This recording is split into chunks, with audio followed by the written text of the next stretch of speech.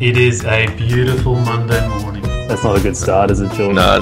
Let's say it like this. Try and apply that theory to any other industry in the world. It's a scam. I was betting like 70, 80K. This is the TradeMate Sports Betting Podcast, helping you beat the bookmakers.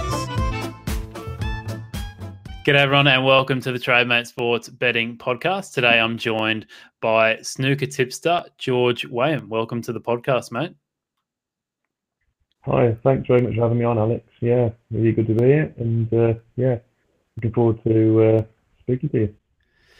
Yeah, mate. Haven't talked much snooker on the podcast before, so I'm sure you'll be able to teach us a lot today. So I'm looking forward to that, and it's probably worth mentioning off the top that, as you can probably imagine, my snooker knowledge is not too great. So I apologise to all you massive snooker fans out there and all the embarrassing things I'll probably say today, mate. But and I apologise to you too. Maybe you want to kick things off and let people know how you got started in the betting industry and maybe how you chose snooker as your main sport to be betting. Yeah, sure. Yeah, I was massively into snooker when I was younger, and I got into it with my dad. I had a small table at home, and then it went into being a big table, full size. It was in my conservatory, and yeah, it sort of went from there. And I started entering sort of junior competitions at the age just before my 12th birthday, over in Leicester, which is in the East Midlands. And yeah, I encountered loads of players who are on tour now. You're looking at probably 30%, maybe 40% of the tour I've come across as a junior player. I mean, I came across in my very early days, in the first sort of year as a junior, I came across Mark Selby, Ricky Walden, Tom Ford. And then I played Judd Trump at 8 years, when he was 8 years old. And I mean, there's been some absolutely brilliant junior players that I've come across, the likes of Jamie Cope, who's a former top 16 player, Jimmy Robertson, Gary Wilson. I even came across Mark Allen and Ding Junhui in some junior events as well. So yeah, I'd say I thoroughly enjoyed playing the game. I don't play much now. I much prefer watching the game and studying the game. And it's only about 2017 I started sort of showing my sort of snooker knowledge, I suppose, on Twitter, and sort of putting out my tips to Twitter. And yeah, I've had quite a successful time of it. And I say I did start betting on Twitter. No, sorry, not on Twitter. I started betting myself, obviously, when I was legal to do so at about 18. I've always been, pretty damn sort of hot on the snooker, and know, what you need to do to succeed in the game. And yeah, I say it's a very sort of volatile sort of sport to tip on, but I would say we'll go into more of that later on today. Yeah, so how did you, I guess, get into the betting side? Was it more so that you were, I guess, growing up with snooker and having a great knowledge around the game? Did you then just, were you just betting on it for fun, and then you just noticing that, oh, okay, well, I'm actually doing okay at this? Or did you actually put lots of time and effort into it and actually really try to create an edge there? Yeah, that's probably it. I mean, I used to work in a bookmaker's sort of near to me, and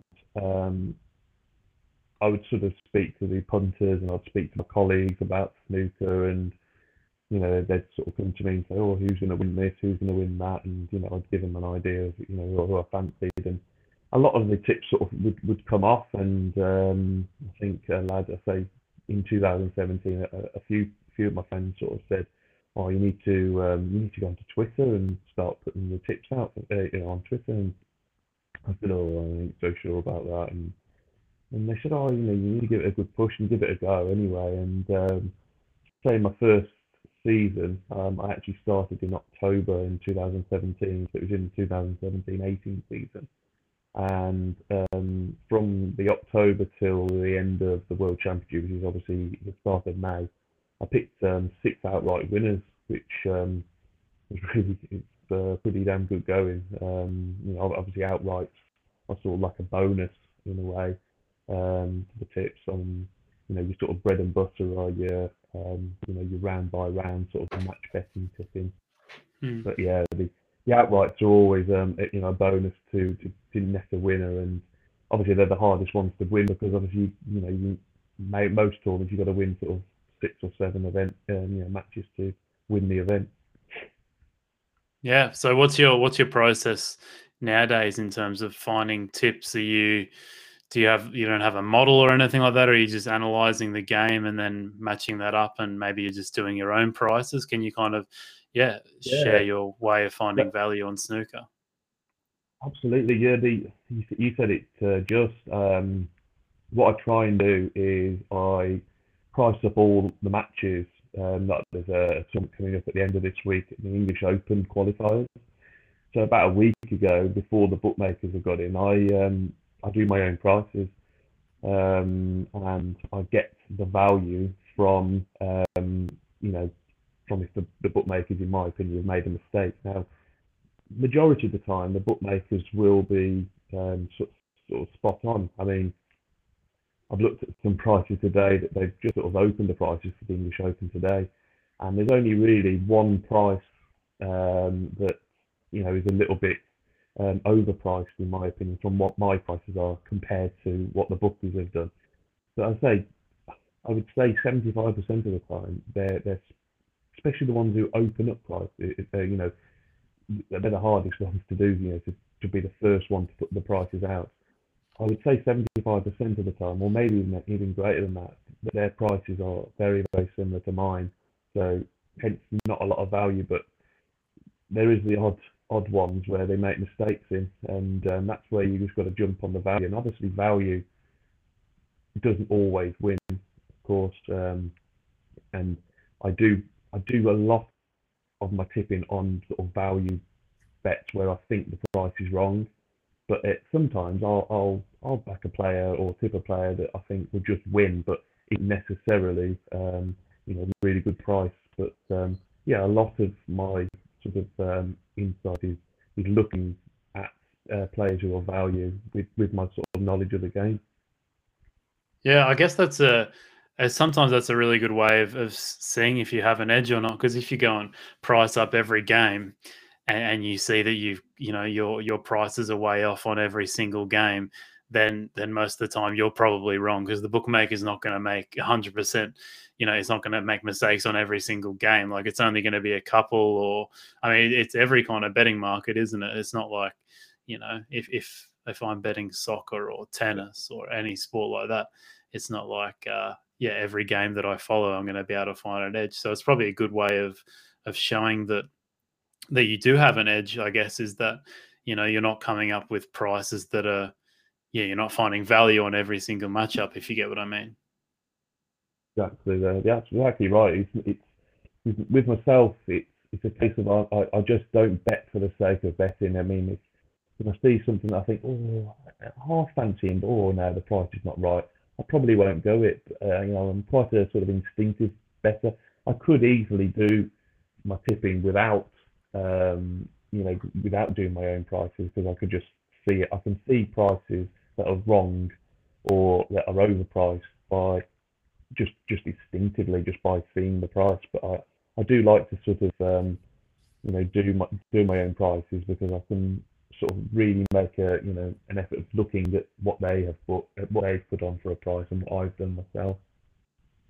Yeah, nice, mate. And how are you measuring like the success of your betting just through wins and losses? I'm obviously not too familiar with the snooker betting market. So are you able to, in a sport like football, soccer, you can go and check out what the closing line was and see if you're beating all the closing lines, whether that be an over-under or an Asian handicap. Can you do anything like that with snooker to measure your success, just like simply outside of just wins and losses? Well, I do obviously keep a log of all the bets I tip. Um, profit and loss, I think, is really important to keep a log on, and obviously a return investment, I think, gives you a good idea of, how you're getting on and how you're progressing.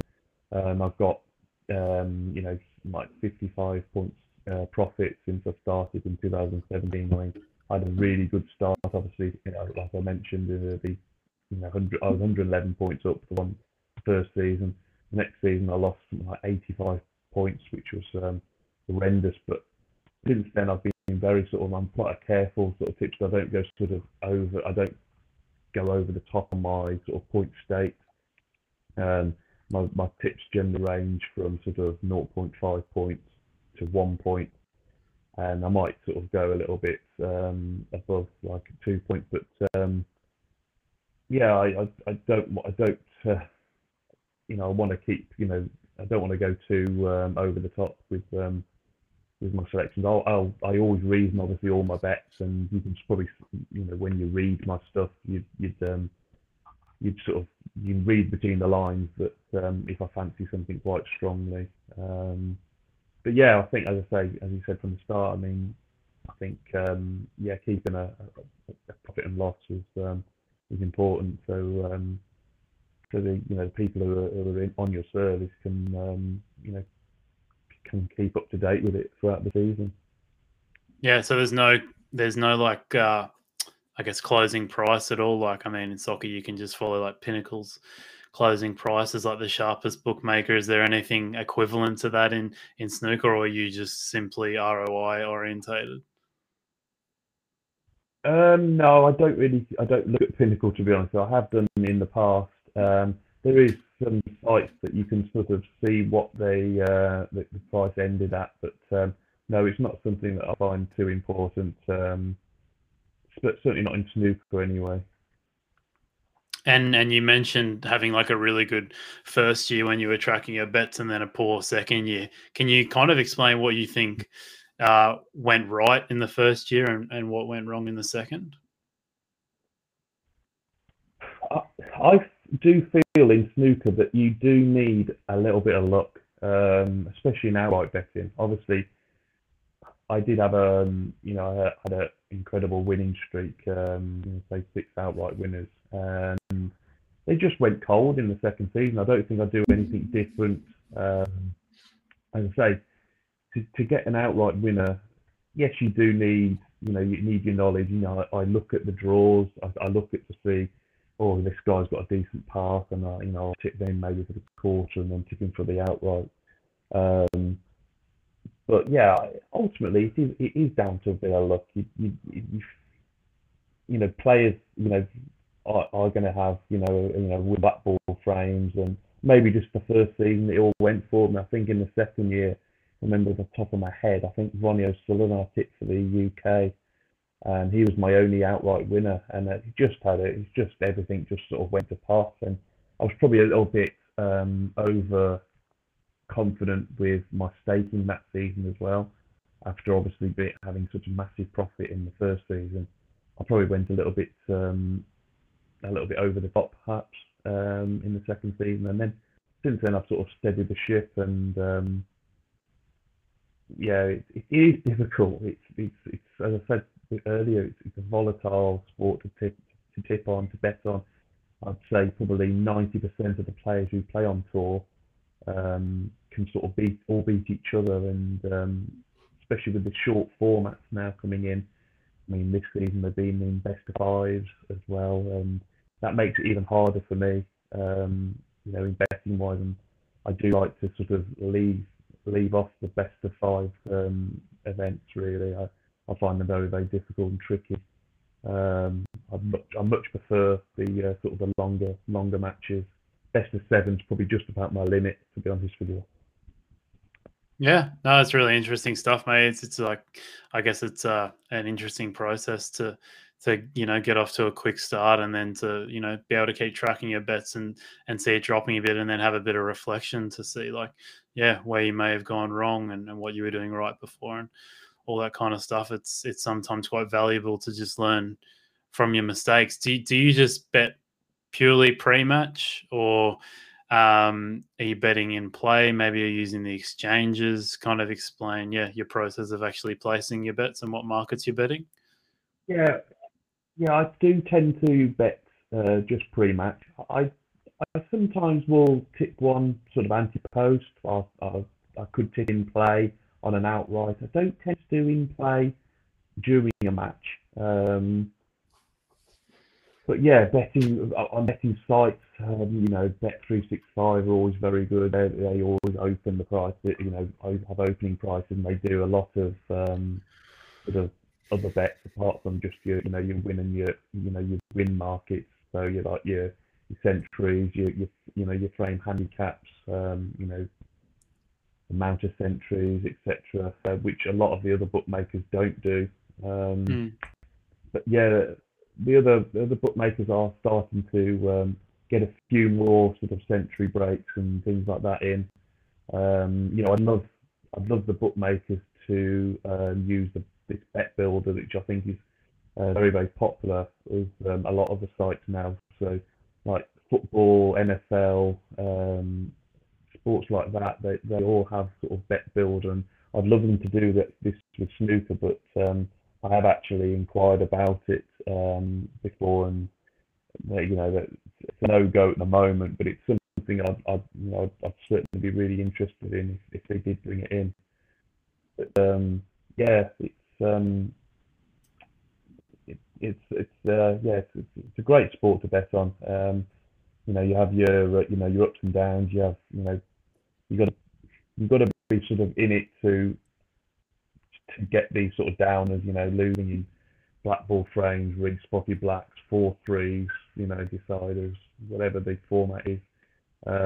You just got to put it over your head. I mean, I say I'm getting quite experienced now in my tipping, that if I lose a decider, it used to absolutely bog me down. It really, really sort of hurt me inside. But now I just sort of just brush it away and just move on to the next one. Yeah, nice, mate. What kind of, I guess, format matches or tournaments are you like? What kind of are you like shorter format matches or tournaments, best of 3 to 5 frames? Like, what are you? I guess like what's your more successful format of a match?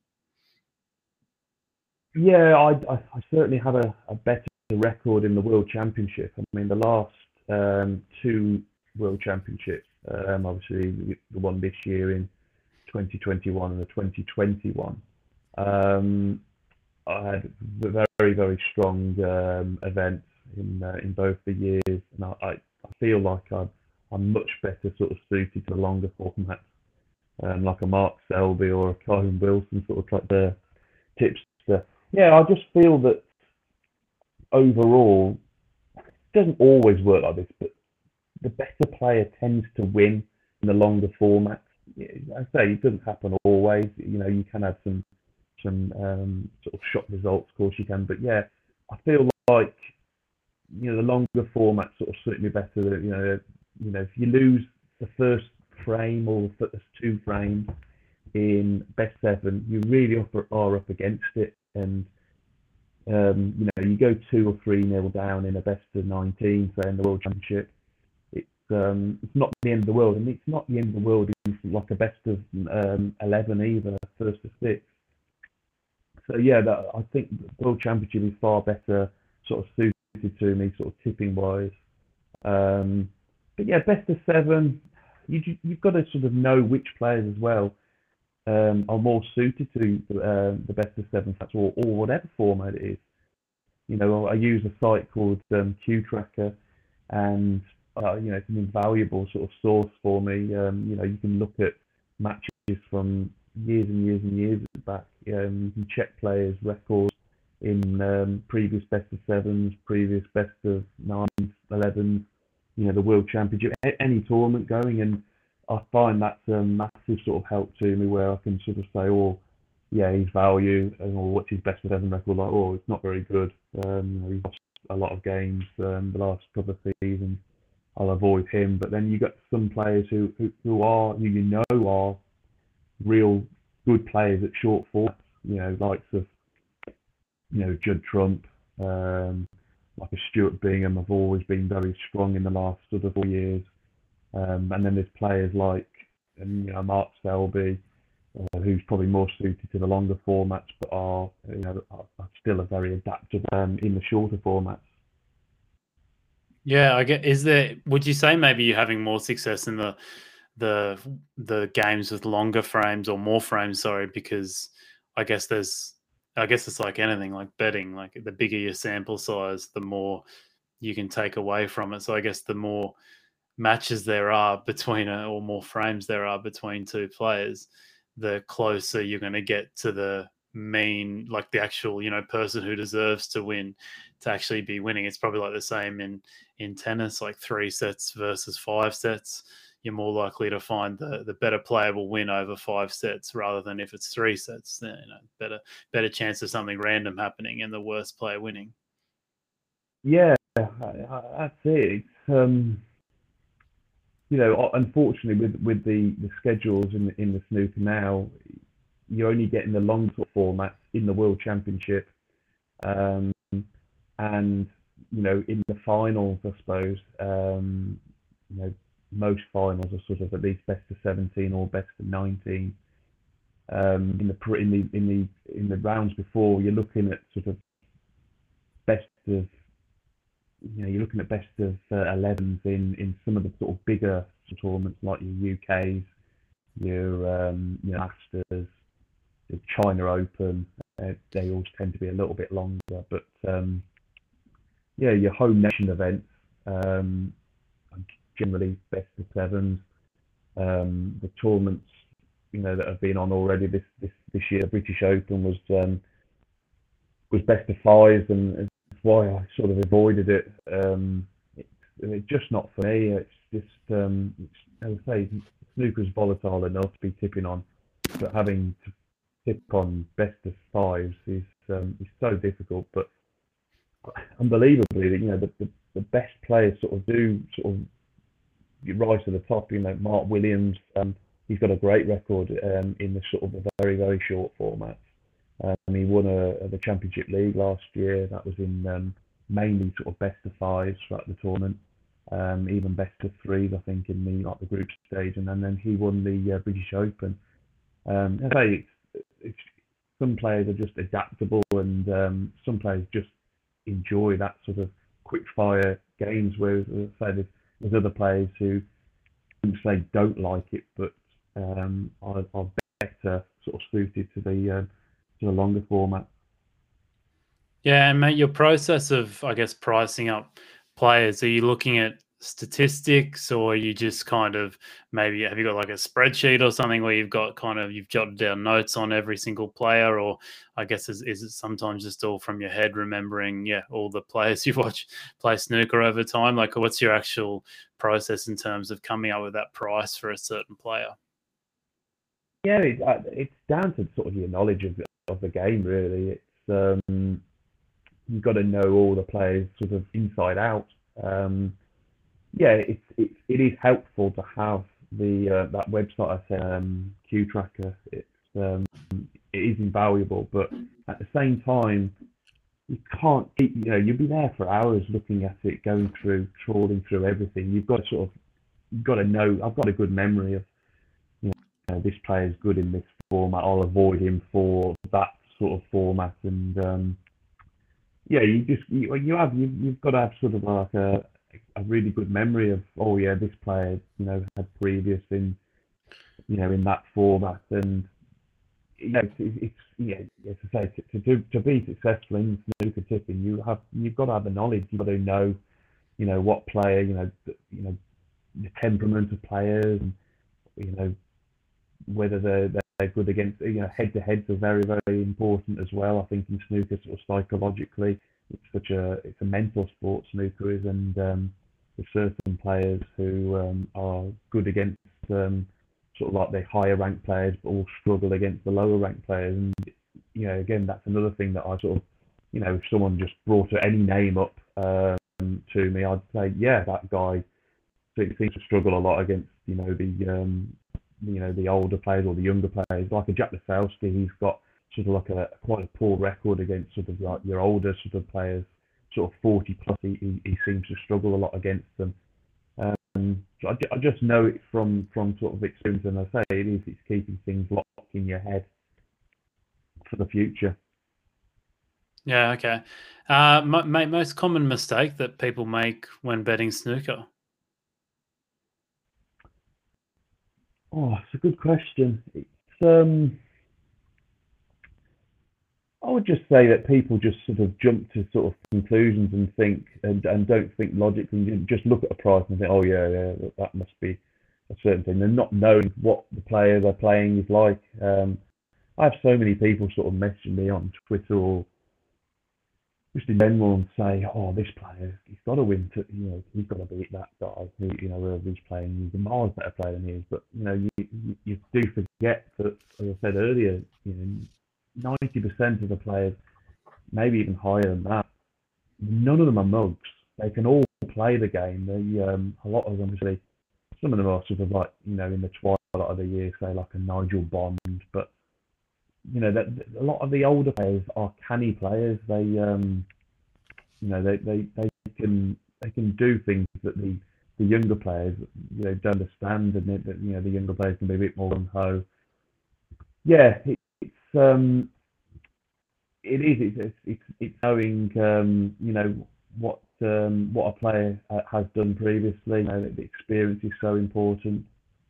But yeah, a lot of people will say to me, "Oh, this player will definitely win." Well, I'll say, "Well, yeah, he probably will win, but he's not value. He's a 1 to 5 shot for a reason, and he should be that price. And I made him that price myself. So, yeah, I think that's tipping a 1 to 5. If you're betting a 1 to 5 shot, yeah, 7 or 8 times out of 10 he's going to win. But I like to look at the value and find someone who's playing a 1 to 5 shot and think, oh yeah, he's a good value at 7 to 2, 100 to 30. Yeah, okay.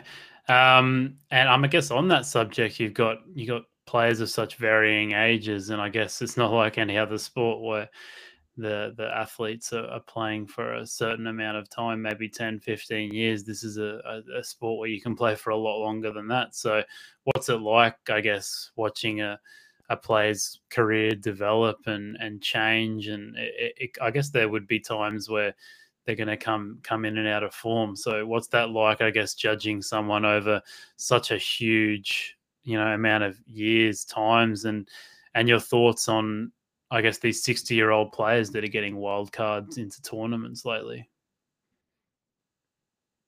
Yeah, I think, you look at players now and people are saying that, the older you're getting, the better you're getting. I mean, as I say, I mentioned about Mark Williams. I mean, he's 45, I think now, or 46, and he's still winning, world ranking events.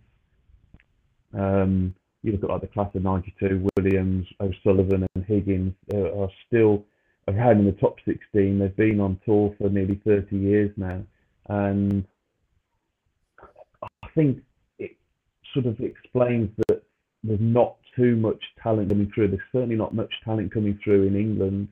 Obviously, China are like a conveyor belt of players, just bring them off year after year. But a lot of players are getting better with age. I mean, you look at someone like Stuart Bing, who's he was a world amateur champion in, I think it was in 1997, and he was sort of like I wouldn't say a journeyman, but he was sort of always around the top sort of 32.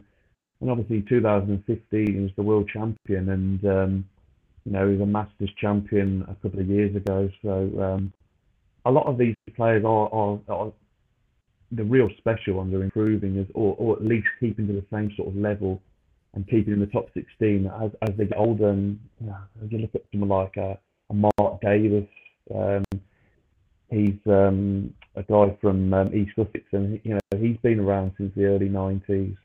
Anthony Hamilton, I say Nigel Bond, Ken Doherty. And you're going back to these players you said about who are getting wild cards. It's a really, really difficult one, because on one hand, you're saying, oh yeah, that they're legends, that they deserve to have a shot, and on the other hand, you can say that they've had their chance and they've been and they've done it, and do they really deserve it? But then at the end of the day, as I said earlier, that there's not too much talent coming through. I mean, obviously this season, World Snooker have given 2 wildcards to the top 2 women players in the on their rankings. On Yi from Hong Kong and Rhian Evans, who, I mean, she's I think 14-time women's world champion. So there's lots of controversies in snooker. Obviously, Barry Hearn just sort of handed the helm to Steve Dawson. And yeah, I mean, Steve Dawson worked under Barry for years, and I think he's going to keep the same sort of principles that until Jimmy White and Stephen Hendry sort of absolutely officially called it a day, and like a penalty. I think they are just going to give these wild cards out. I haven't really got much opinion on it. I mean, it doesn't really bother me either way. I mean, if they want to carry on playing, great. If they don't, then. But as I say, the talent is not. There is talent, but the conveyor belt is not like it is like in China. Yeah, okay. Very interesting. Mate, what, I guess, one piece of advice you'd give to someone who's either starting out snooker betting, or maybe they've just gotten started and have been betting for a couple of months? Is there like one piece of advice you'd give to someone that's just starting snooker betting, that's, I guess, just for that sport, in terms of finding an edge? Yeah, I really have got to know your sport. It's a very, very dangerous sort of sport, as I said earlier, to bet your odds on favourites. You look at I could just look at a tennis match and think, oh, he's 1-12 and oh, he's bound to win. But it doesn't always work like that, and I think it's finding the edge with using your knowledge, having a season of just doing little bets here and there, and just finding out who's who and what's what, and not being too rash into your decisions on whether if you really do fancy someone at 1-5, then I'm not saying you can't bet on it, but it's as I say, snooker it's a very hard sport to bet on, because as I say, on the other side, the other player is majority of the time can play, and I say, especially in these short formats, it's a very, very hard to pick winners. And I wouldn't say betting sort of accumulators is a good way forward either. Sort of doing 3, 4, 5, 6 matches are certainly not the way forward. Even if you are betting on short price ones, I think doubles, maybe trebles is absolute maximum. I don't tend to do that a lot. I tend to just bet on a single, maybe an odd double. But yeah, I think stay clear of the sort of like your multiple bets, singles, know your knowledge. It is very, very. It's a nervy sort of sport to watch. A lot of the time, I don't watch it, and I'll just watch it on live score, which is probably just as bad. But I just that's just down to me, really. It's just my way of doing it. But it's a great sport. It's my favourite sport of them all. Yeah, awesome, mate, and great advice. Just to finish off, maybe let people know, where they can find you, maybe where they can follow your tips, and I got your Twitter handle, on screen here too. So let people know where they can find you. Yeah, it's at GW Snooker Tips on Twitter. My service is if anyone wants to come into it, I mean, I'm open. DMs are open to message me. But GW Snooker Tips on Twitter. Hope to hear from you soon. Yeah, awesome, mate. Thanks very much for coming on, and thanks everyone for listening. If this is your first time listening to the podcast, please make sure you do a quick rate and review of the podcast and subscribe to us wherever you listen to our podcasts. But yeah, thank you very much for coming on, George, and yeah, catch up soon, mate.